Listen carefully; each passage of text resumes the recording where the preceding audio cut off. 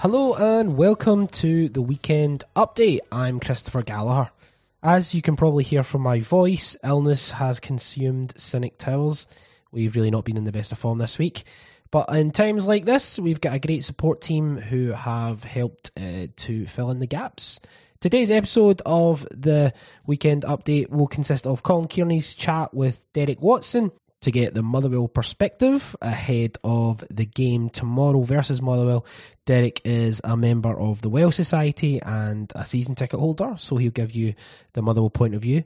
We then have Graham Mackay chatting with Christian Wolf to get the opposition analysis report, so you can have everything at hand as we go into the last game before the split.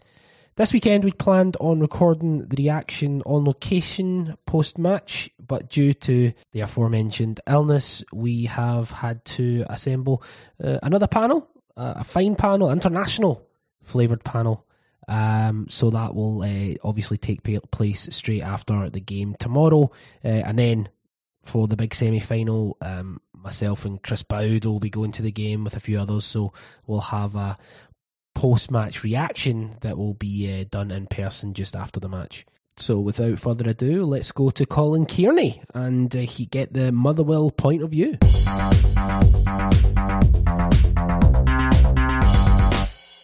I'm Colin, I'm stepping in for Chris today, and I'm speaking to Derek, who is a director at the Well Society. So Derek, thanks for doing this, and just start us off by telling us how the season's been going for you guys so far. Geez, I hate to use this cliche, Colin, but it's very much been a roller coaster season for Motherwell fans. It's had a lot of ups and downs. Without boring you too much, I'm sure you'd rather talk about the game at the weekend, but it's been all over the place. You know, you go back to the start of the season when Graham Alexander was the manager and we were playing over in Sligo in Ireland. We thought we were going to get a wee European run, and we get knocked out by Irish minnows, as people were labelling them. Stevie Hamill came in, club legend, delighted to see him take the job. Unfortunately, it just didn't work out for him. And, things like that are really hard to take because everyone at Motherwell Football Club, everyone that goes to Fir Park on a Saturday loves Stevie Hamill. He's one of our all-time top players in terms of appearances. And, it just didn't work for him. You could say if he'd went a bit earlier, we might have still been in the cup. But, that's slightly unfair. I suppose we just don't know how it would have went. Stuart Kettlewell came in and remarkably, he's had us playing fantastic. We've had 5 wins out of the 8 matches that he's there. 2 defeats, one came against Rangers and the other one was just at the weekend there against Dundee United.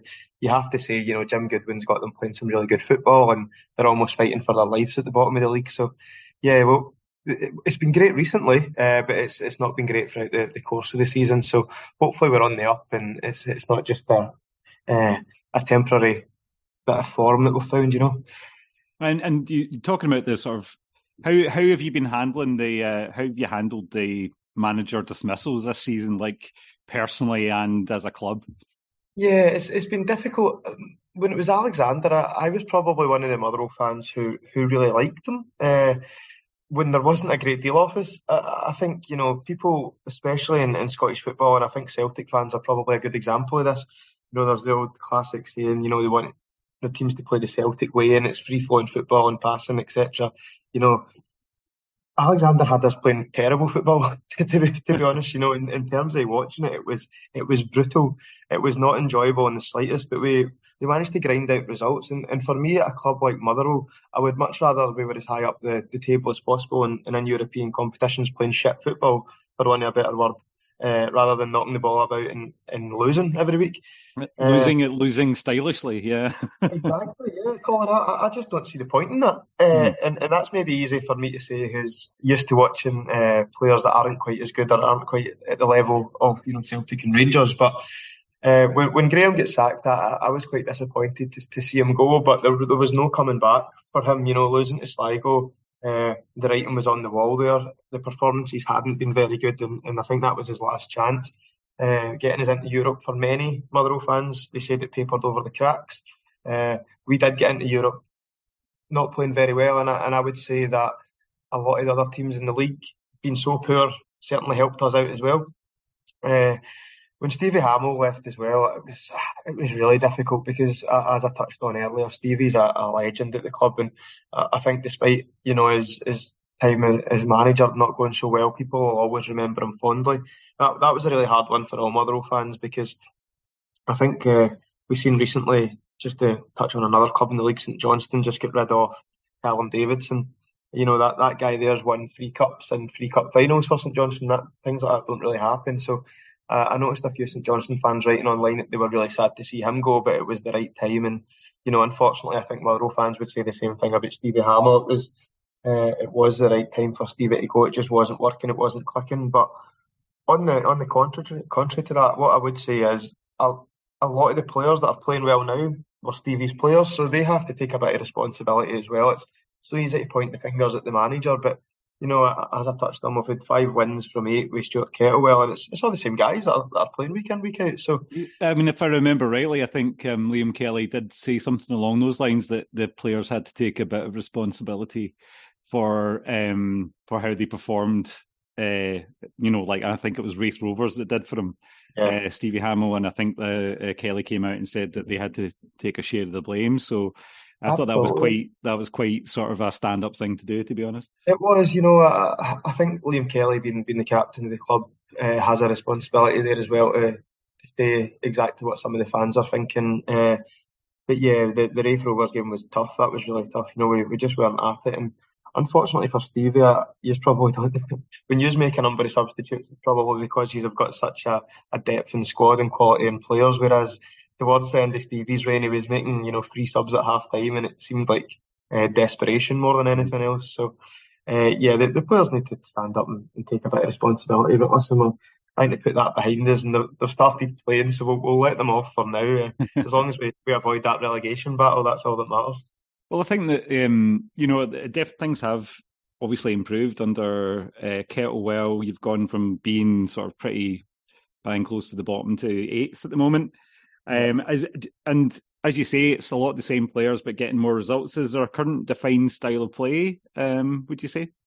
Yeah, he's changed the team a lot. To be fair, Hamill used to play some wingers. Stuart's taking the wingers out of the game. It's almost 5 at the back, or freeing into 5 as well.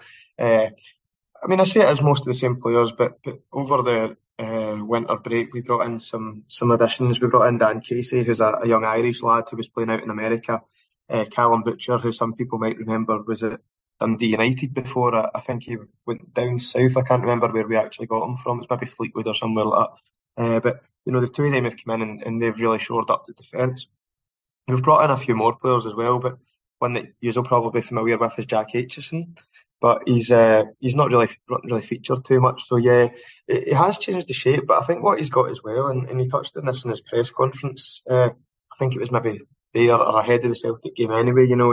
He says that we're never going to have this attitude where we're going into a game thinking we're second best. And I think previously, the players were getting in and their heads were down and they were quite deflated. So yeah, it's almost as if he's brought this, positivity to the club that was lacking previously. So it's been a marked improvement, and it seems like he's almost he's got them playing with a bit of confidence that we never had before as well. So it's good to see, and long may it continue. And you're touching on some sort of key players in defence there. Who else would you single out as kind of important to the bounce back we've seen? Yeah, one of the boys I would say has been really pivotal to it is Max Johnson, who's a fullback at Fir Park.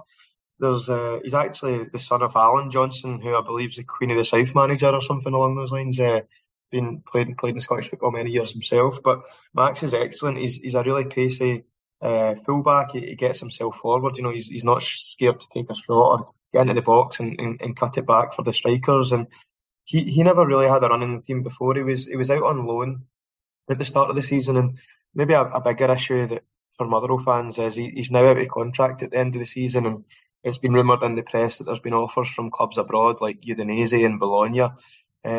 Another young Scottish player who I couldn't blame for going abroad, but would be really sad to see go, only playing half a season. The obvious other one is Kevin Van Veen. The guy's absolutely fantastic. I think he's done something like 22 goals for the season across all competitions, and maybe 19 or 18 or 19 in the league. Not far behind Kyogo, but I don't think he'll quite catch him. But Kevin he's honestly, Colin, just to watch him, it's Motherwell fans are, I suppose all football fans are like this, they're a bit naive and they like to moan, and I think Motherwell fans just need to appreciate what they've got with Van Veen while he's here and just enjoy it, because he's so entertaining to watch. And the way that he's been playing in recent weeks, he's got a real spring in his step. There was rumours that he might be leaving to go to China, and I believe that deal maybe fell through, but it almost feels as if that spurred him on to go to that next level and get that move come season end, because he's been fantastic. But you've seen players like this yourself at Celtic, I'm sure, Colin, that you can tell within the first 5 to 10 minutes how he's going to be, if he's decided he's turning up this week or not. Yep, but when he turns up, he's unplayable. When he doesn't, it's a nightmare, because you know that he's got it in his locker. And how worried are you about the fact he might go on? Do you think you'll be able to hang on to him, or do you think he's for the door? I think that's him gone. He's in his 30s now. He's probably got one more move in him.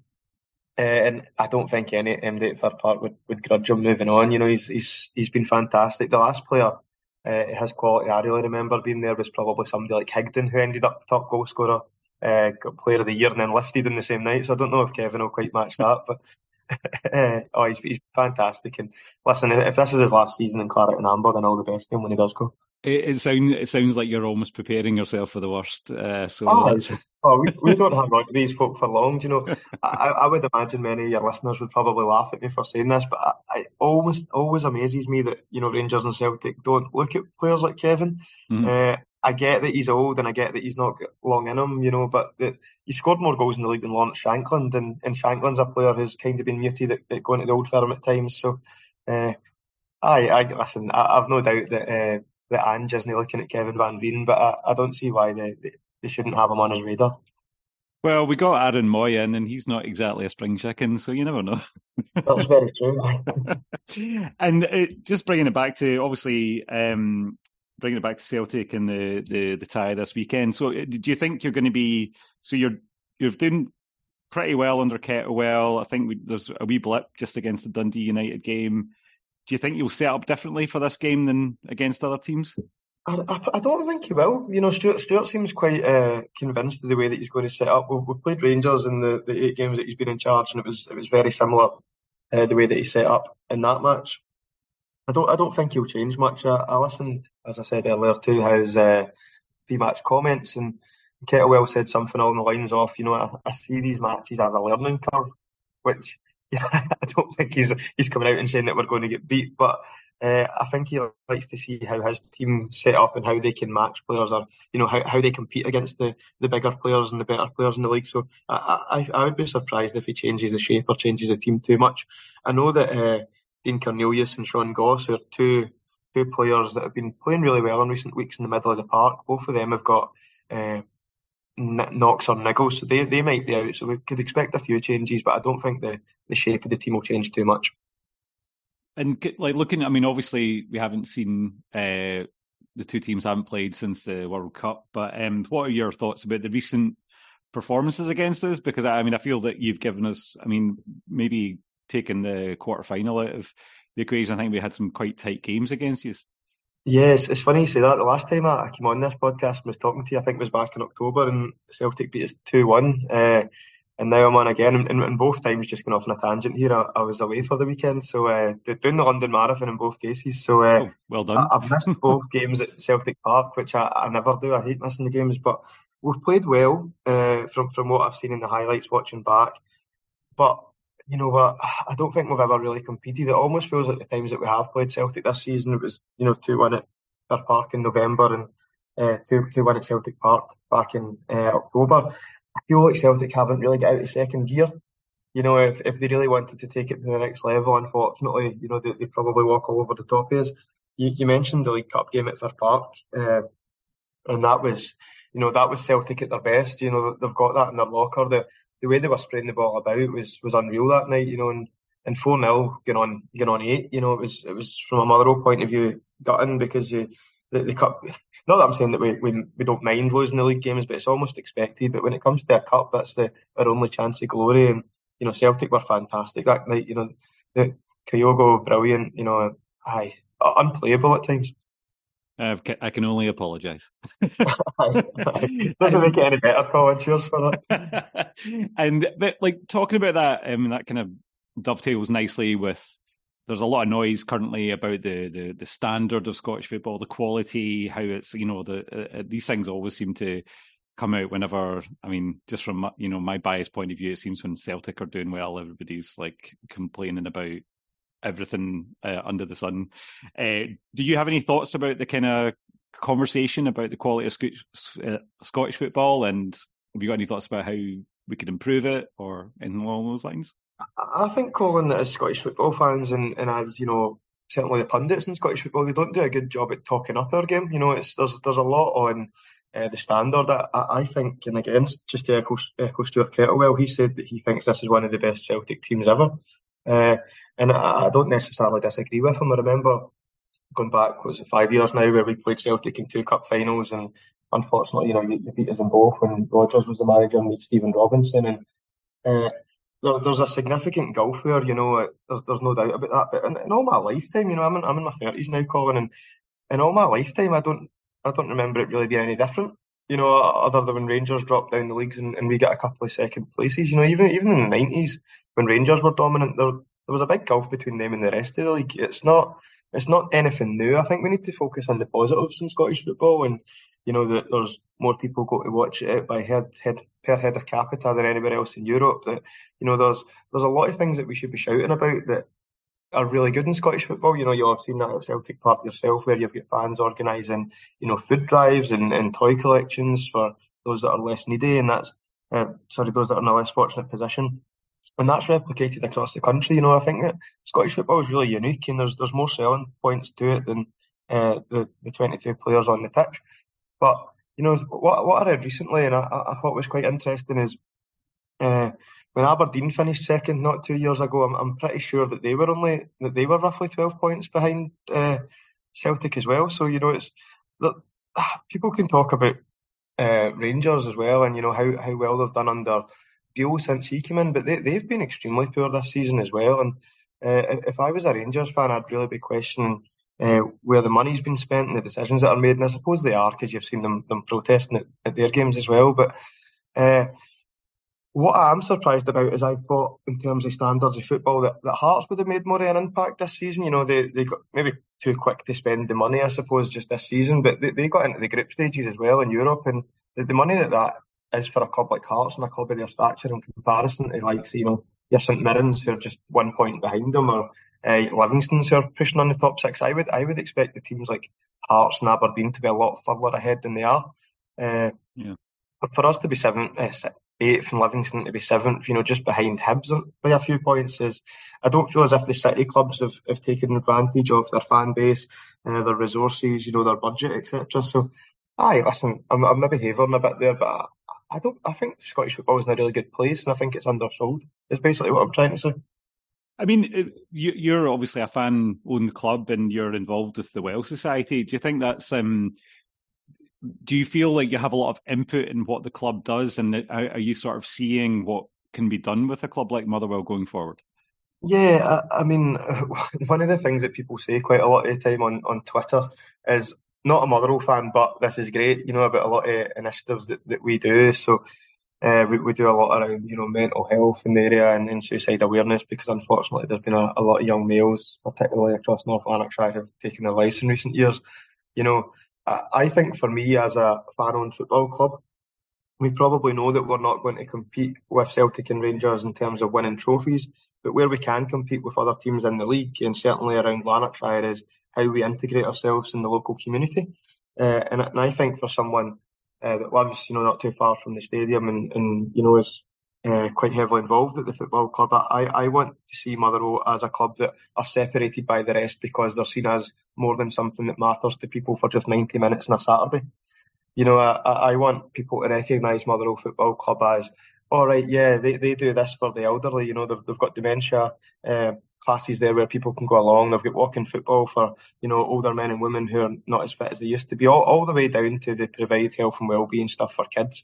I think that's our real selling point, and something that we need to focus on more than, right, okay, we're doing all right at the moment. And on the football pitch. But there's so much more to it than that. You know yourself from being a Celtic fan, you know, the ethos and values that Celtic were built on, you know, as much as, and it's, again, it's probably different for you because you are so competitive at the top end of the league.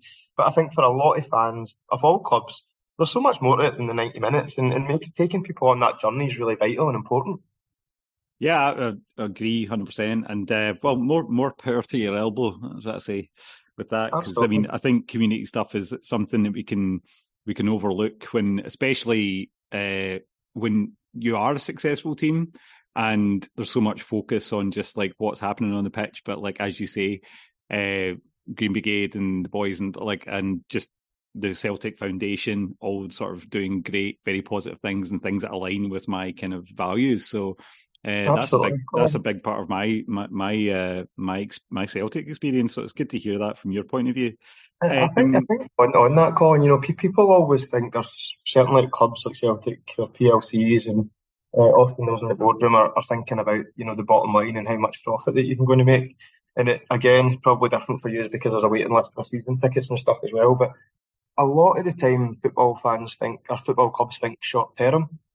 So, for example, back in 2021 during the pandemic, we gave free season tickets to unemployed and low income families across the area. You know, and there was no questions asked, which many found really strange. You know, how do you prove that you've got a low income or that you're unemployed? And there wasn't any criteria. We wanted to take away the stigma there and make sure that people could turn up and request them without having to prove that, you know, they're they're going to the job centre and signing on or whatever. So the reason that we done that is because we knew many people were struggling. And what we tend to find is when you give out, when people are in a position to give back, they remember that and they come back, you know. So our season tickets have been on the rise now for a number of years, and it's not a dramatic increase, but it's a steady increase, you know, slowly but surely. And but for me, that's just what football should be all about, you know, making sure that people feel at home and they feel part of a bigger collective. So when you ask the question about how much input does a fan-owned football club have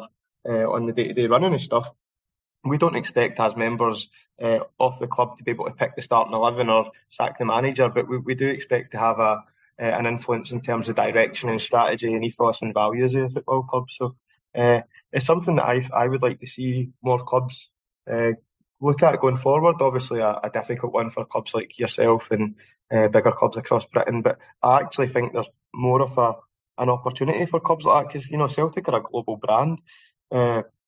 We're only going to really get members in North Lanarkshire and a small pocket in North Lanarkshire, but if Celtic were a fan-owned club, I'd imagine, you know, you'd have people all over Ireland and America and, you know, New Zealand, Australia, all over the globe. So it would be interesting to hear, you know, from people that listen to your podcast or that are Celtic fans, do they think that's a sustainable future for your club, you know?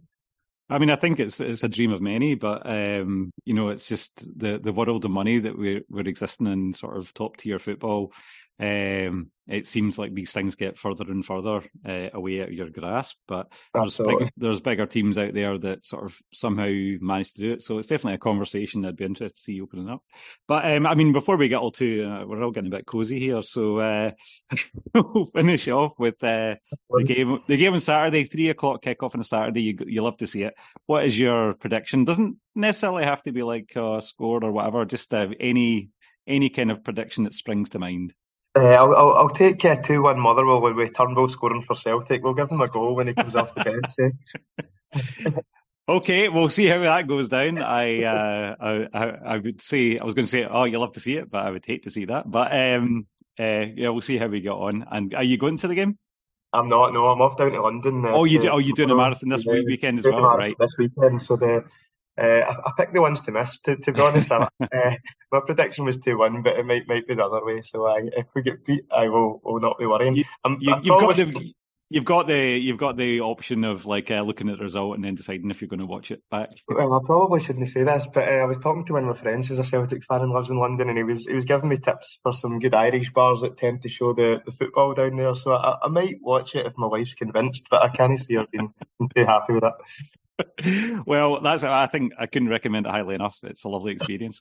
But anyway, well, all the best for Saturday and the run. All the worst for the football for you. And thanks very, very, very much for doing this again, Derek. It's been a pleasure. No worries, Colin. All the best.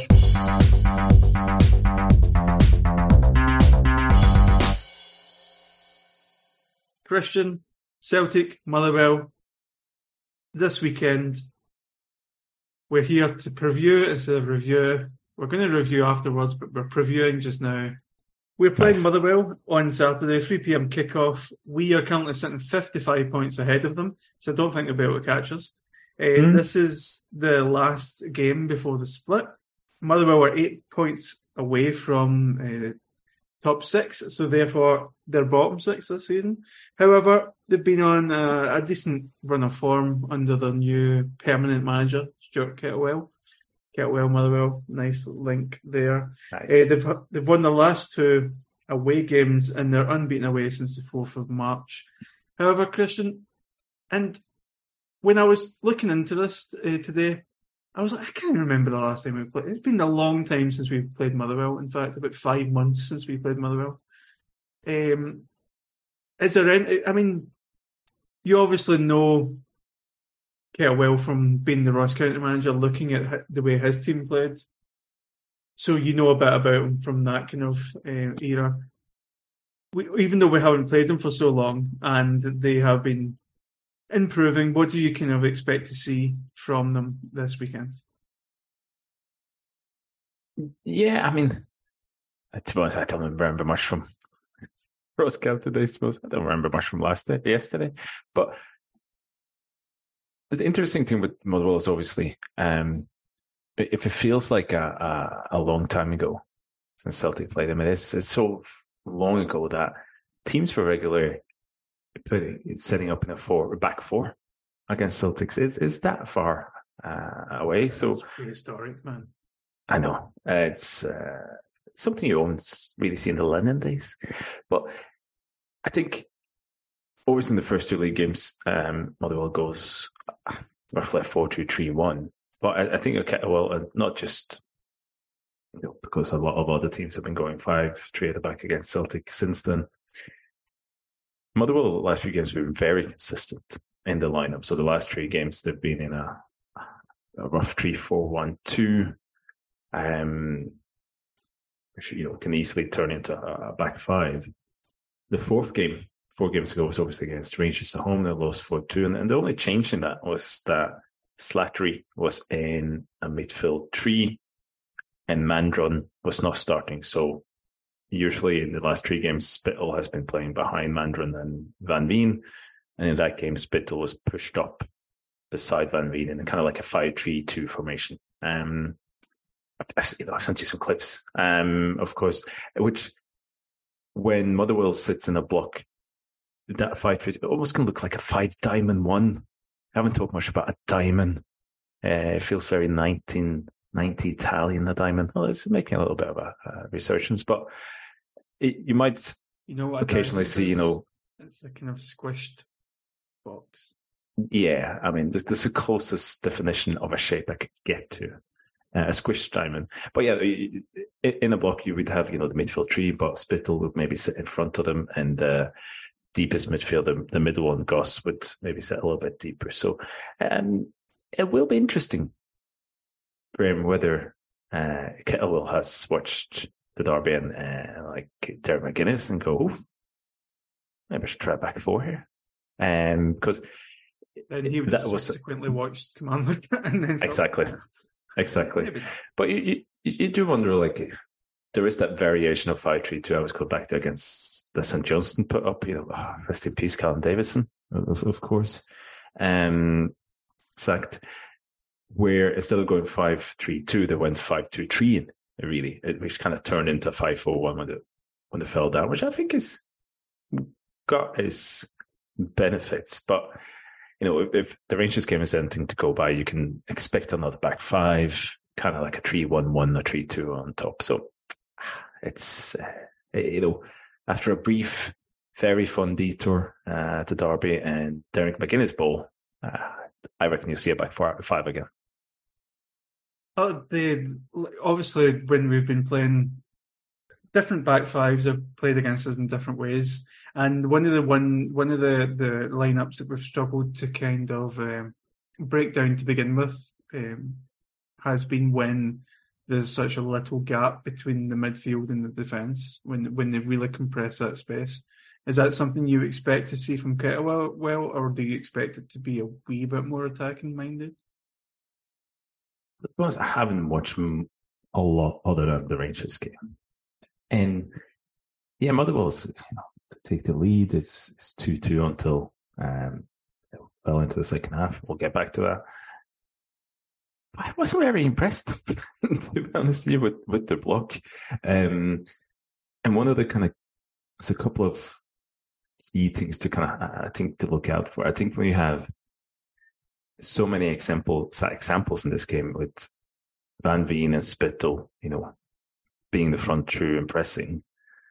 First of all, they're not great pressers, either of them. Spittle obviously got a little bit more legs than Van Veen, who's almost statuesque in his pressing. But I've sent you some more clips, and it's essentially variations of the front two pushing quite up into the Rangers' final third, but then there's huge gaps down to the midfield three, and then the back line are obviously even further back than that. There's and really a couple of times, especially with the lack of dynamic pressing up front, and then the lack of the front three pushing after. Rangers could pop it into, the middle of the pitch in the centre circle, huge spaces. Lundstrom was there, Ryan Jack could pop down and pick up the ball, run up, and then the Motherwell midfield line and defensive line kind of fell. So there wasn't much. I wasn't really impressed by the structure, or at least the pressing from the front two at Motherwell. So, and again, this is against, we talked about it before, teams maybe being a bit more aggressive against Rangers, but it'll be interesting to see if they sharpen that up for Celtic Park, or when Celtic, try to play out for the back, are Rangers, going to try and push up on them, because I don't know if I've decided to pick him in, but if you've got Kevin Van Veen pressing, I mean, it's not going to be much of a pressing, really. And then if you don't really have a commitment to push up after from the midfield line and defensive line, there could be a lot of space there especially between the strikers and the midfield. Kettlewell has been in the press talking about his praise, essentially, for Celtic. He says, I think this is one of the best sides the Scottish Premiership has seen for several years. I'm a massive Scottish football fan. I've been my entire life, and I think that you would pitch this team up there with many other excellent sides. So he is obviously aware of just how good Celtic are. He's spoken about how you see teams go 1-0 up and then they maybe drop off thinking that's job's done, whereas Celtic just go for 2 and then go for 3 and 4, etc. It gushes over Ange. I think he has a bit of a bromance with Ange, going all the way back from when he was sacked from Ross County, and I think he was befriended by Ange a little bit. So with that in mind, do you think, because we have spoken about how we get treated differently from Rangers by the rest of the league, in that they don't tend to go as defensive against Rangers, do you think it's a case of Motherwell having that game plan, leaving some space for Rangers, or do you think it's maybe that they just aren't good enough to be, or not well gelled enough to be as disciplined when it comes to being so tight at the back? Yeah, and I guess the other context to that is that Rangers do play a little bit differently than Celtic. They rely on putting a lot of players in the middle of the pitch. They only really have the wingers out wide, and they're often a little bit more direct as well. But you'd expect Motherwell to try and sharpen it up, but there were so many kind of little things, I think, against Rangers that just didn't make sense to me, or wasn't very, very good. I think they struggle a lot when Rangers, they often have essentially two strikers. When they build up, they often, in this game, there's Kolak and then Sakala comes in. And then guys like Kent often drop into the middle as well. And what that was quite effective, I thought, from Rangers of putting it up that way, because as we talked about loads of times, when Celtic is facing a back five, you got Kyogo in the middle, you got the two wingers out wide, so the opposition wing backs are obviously looking after the wingers, and then you have usually two centre-backs looking after Kyogo in the middle, which frees up one centre-back to jump up into the midfield line when it's needed, because Celtic often got 4 in the middle, be it usually the 2 number 8s, the 2 fullbacks, McGregor coming in as well. But when you put then essentially 2 strikers on the 3 centre-backs, you stop the centre-backs from being able to jump up in the midfield line. And there was a couple of times in this game where Rangers had a lot of space, especially on the side of that midfield tree. And they often kind of created really overloads from I sent you one example on the left-hand side where the ball goes out to, I think, Goldson.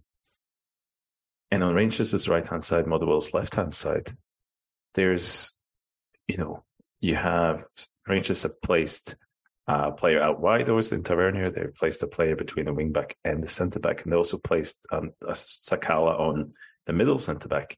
And you have Cantwell dropping in between the lines. So you suddenly, because by putting kind of 2 strikers there, you kind of pin the centre-backs back, and that leaves you then that space often between the midfield and the defensive line to kind of drop into and receive balls in and kind of have a 3 against 3, 4 against 3 for a few seconds. There's a couple of examples of that, but I think the other ones I've sent to you, you can see it. I think it's Kolak and Sakala bang in the middle. The ball goes out to Cantwell on the beside the midfield tree. And there's just a lot of space because you're stopping your centre-back from jumping up. So, again, will Motherwell do a little bit different against Celtic? Maybe try to, but from what I saw against Rangers, didn't strike me as a team that has this nailed down or really drilled down in terms of that kind of defensive setup that those lesser team have had. So, when they speak about a team like Paris Saint-Germain, they say that of they being the perceived wisdom that they can never win the top tournament when they're essentially nursing 3 players up front. They're not going to do any work. Motherwell have got 1 player not doing any work. He's scoring a lot of goals for them, Van der Veen. In a game like this, the goals for Motherwell are probably going to be less important than the goals against. What danger do you see from a Motherwell point of view? In Van der Veen, we're talking about essentially walking back towards the halfway line when players are coming out from the back, as opposed to try to harry anyone. What dangers do you perceive from Motherwell? Because obviously, even when they go by Van der Veen, they've still got 8 outfield players, like marking, defending, in space. Do you think Celtic will be able to fully capitalise on that, or do you think it's not as if? Do you think it's not going to be like the partner of the Red Sea because they'll still be well set up behind the striker? I mean, you're really keen on comparing him to some of the best players in world football, because the last pod you were talking about him and Messi. Golden Boot, he's up for it, man. He's up for it. And now Van Veen. I think you're just also giving him an extra Van there. I think it's just Van Veen. I think it's because I was reading about Van der Meyde. I was reading about him the other day, Andy Van der Meyde. Okay. No, that makes sense. They all look the same to you, essentially. Dutch.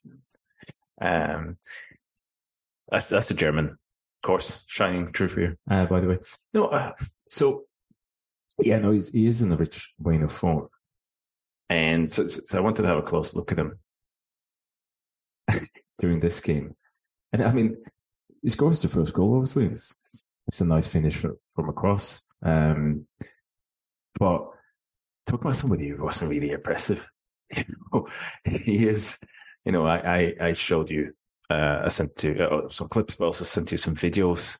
I labeled them lazy donkey, lazy slow donkey, slow as fuck donkey, and fucking lazy donkey costing Motherwell a goal or 2-2. So I guess you can take from that I wasn't that impressed with him. But I think he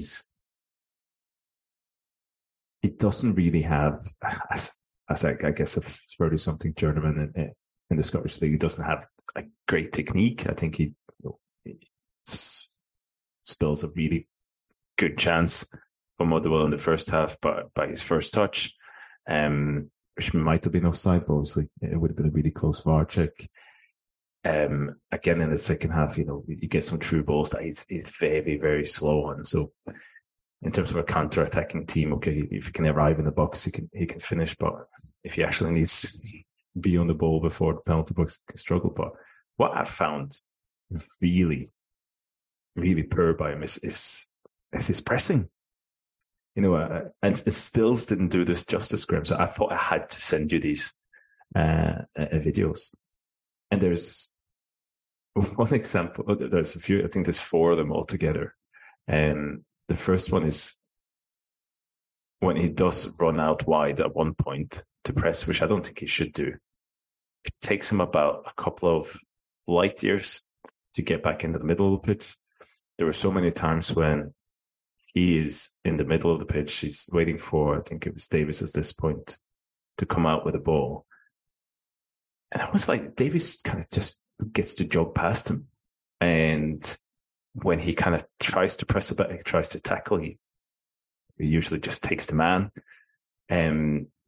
But the really unforgivable thing I saw in this game, and we had a nice moment when we watched it together here, simultaneously, before we started.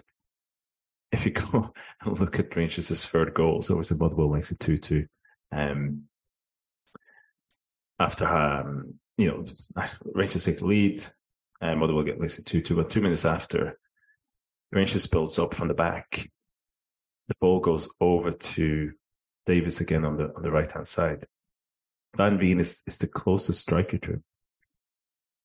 But I thought he essentially just turns his back and walks slowly up to the centre circle when the closest centre-back is taking the ball out. But not only that, because Motherwell's midfield tree is quite spread out, it causes a real issue, because I think it's the right midfielder who name is as much as I've forgotten his name. Hold on, Cornelius. He has to press. Davis coming out. It allows Cantwell to kind of slip behind Goss in the middle, and because there's absolutely no pressure on it. Rangers go, plays it wide, crosses in and scores. And Spittle is the same. Spittle's turned his back and just walking back as well. And I know it's been half an hour to play for 60 minutes, but I mean, that type of pressing is just unforgivable if you just made it 2-2. And at least, try and jog a little bit. So, I don't know, Graham, what was your instant reaction just to crushing your dream that Van Veen might not be? Maybe he's PhD off the ball, but he's definitely on the ball, definitely not. I think, the old adage that you're at your most, your weakest or you're most vulnerable when you've just scored. I think they were taking that fully on board and were accepting the fact that they were going to have to go back and take centre, and they were just slowly walking back to the centre circle. Yeah. Like they knew it was coming, so let's just walk back to the centre. I don't think I've seen that in the modern era for a long time. Someone basically. So just to fully explain, you've got a Motherwell player who's standing looking at centre backs coming out of the ball and decides he's going to turn his back on them and start walking towards the halfway line. And how far is he away from Davis when Davis starts? 10 yards? Yeah. And he's the closest player by far. And he just goes, no, I've had enough. It's been an hour here. And it's just... if that happens against us, so first of all, what I wanted to talk about is the stories coming out about how CCV is going to have to go in for surgery after the semi-final, which would suggest to me that he's going to play in the semi-final, which knock-on effect means he's probably going to play on Saturday. Mm-hmm. So for Starfelt and CCV at the back, Kobayashi onto the bench, what do you think, what kind of impact would it have with Van Veen walking back to the centre circle like that? Will we be able to exploit it, or do you think being less direct, it wouldn't be that much of an impact? And he's probably not going to walk the whole game, but as I said, he's not a great presser anyway. So if you then committing, so what you probably expect to see is Van Veen on top, Spittle, maybe sit on McGregor, unless he does something a little bit different. And then the tree behind there. And I think if you have a striker that do not press at all, especially in this game, it created a lot of space for, yes, the Celtic said, it will create a lot of space for the Celtic centre-back to step out. But what you saw in this game is that the midfield tree is not probably as narrow and as compact as it should be. So if you add that to a striker that's not really pressing, it allowed, Rizan, the Turkish left back for Rangers, said even him can kind of step up, look up, and because there was so much space between the midfield tree and he had so much time, and just pick passes out between the lines. And also because Motherwell's backline wasn't the most aggressive in one of those centre-backs jumping out as well. So it wasn't just him, but it was like a culmination of bad pressing up front, that midfield tree being quite spread out and not as compact as it always was. Spittle isn't the greatest presser either on McGregor. So I think it'll help Celtic. Obviously, you'd always want Kobayashi in there and talk about playing out. But I think even Starfelt and CCV, if they get that kind of space and they have movement in front of them and kind of number 8s and the fullback that can jump in and out between the midfield tree or between the midfield line and the defensive line, it's like, it's just only going to be a good thing for Celtic. Because if you want to set up this way against Celtic, you can't be too low, but you also have to be very, very compact. You have to run sideways a lot, and that includes the strikers. And Van Veen is not going to do that. So the things that he is good at are scoring goals, which we've seen this season. I don't care about that. Yeah, I mean, goals are important. But is there anything about the types of goals that he scores that you think is there any kind of Achilles heel you would see from Celtic when it comes to his type of goals? Is there anything we need to watch out for, or do you think we should be able to handle him pretty easily? I mean, he's pretty much take a quick look at all his goals. All his goals this season, bar one, has come I think it's a penalty in there as well. If you even take away the penalty, they all come within 10 yards of the goal, right? 13 goals, only 2 headers really. But they are a penalty box striker in that sense. He scores from the middle of the pitch, middle of the penalty box. And I also don't think it is a coincidence that, but I was going to say, because a lot of his goals are, and as I said, you can't take too much just looking at goals, but none of them is from a set piece so far.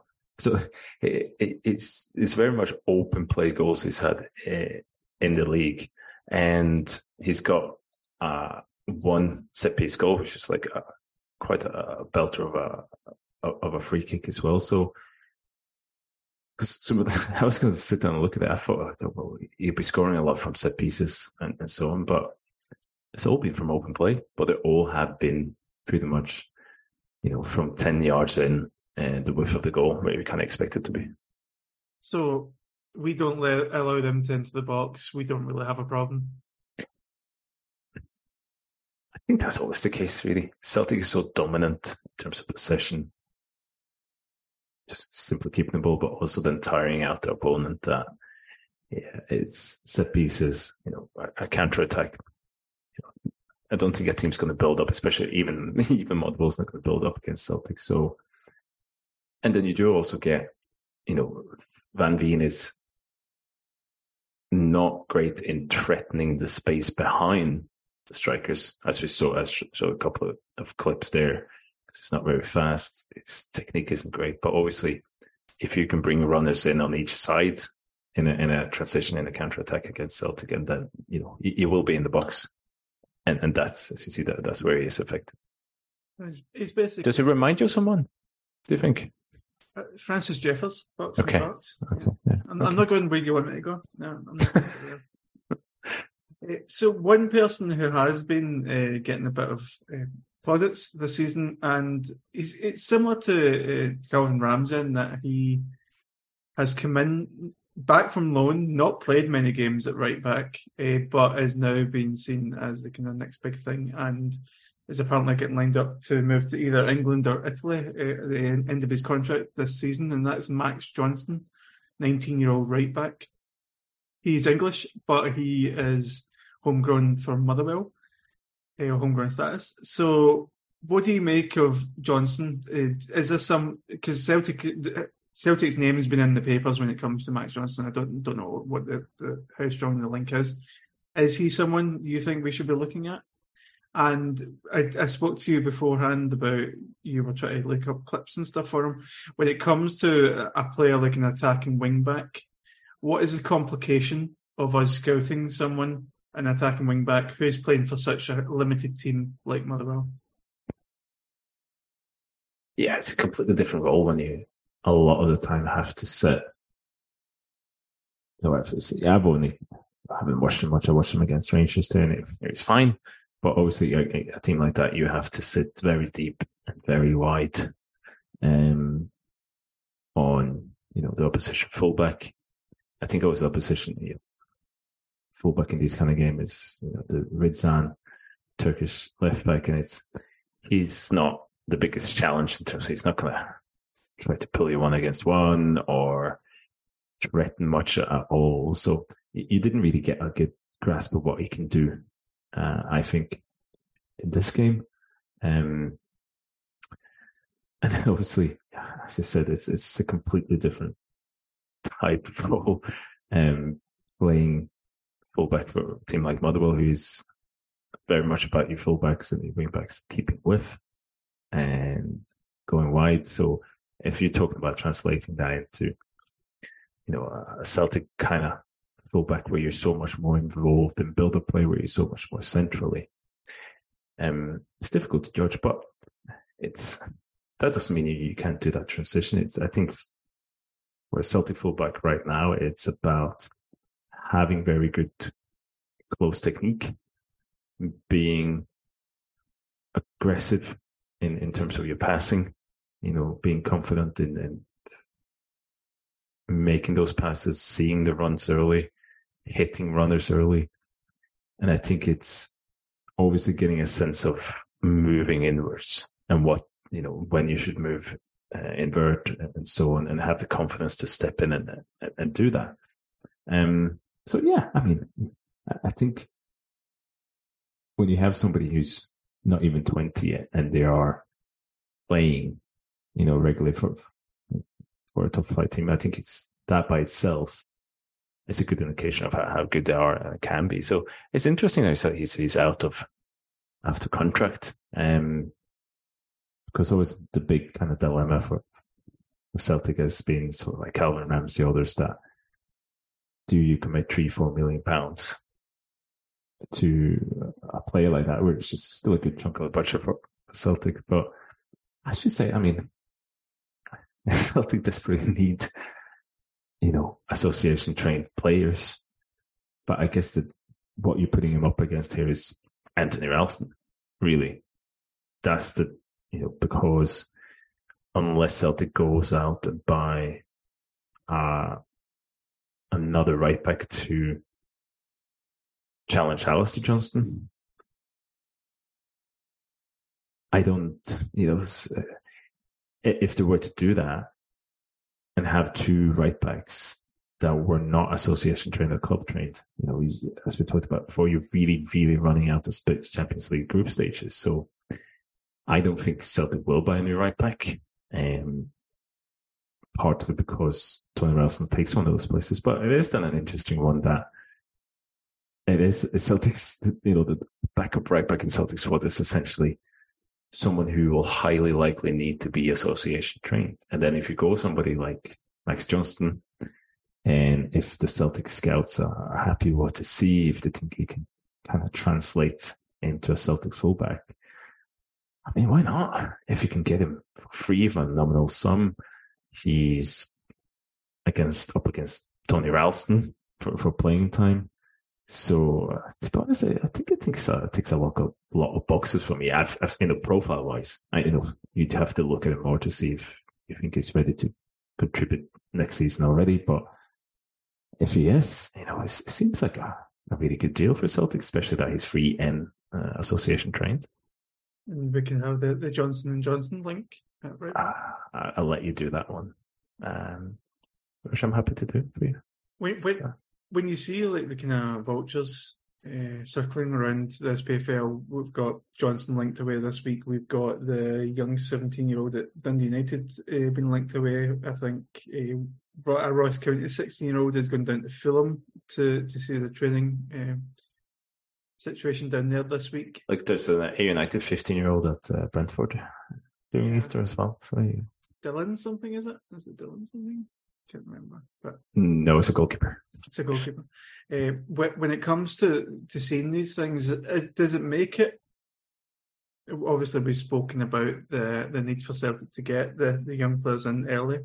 Does it make it harder for Celtic to kind of assess these players when the football that they're playing at their clubs is just totally foreign to the football that we would want them to be playing? Or is it, as you say, is it about just looking at those small fundamentals to see if you think you might be able to mould the players?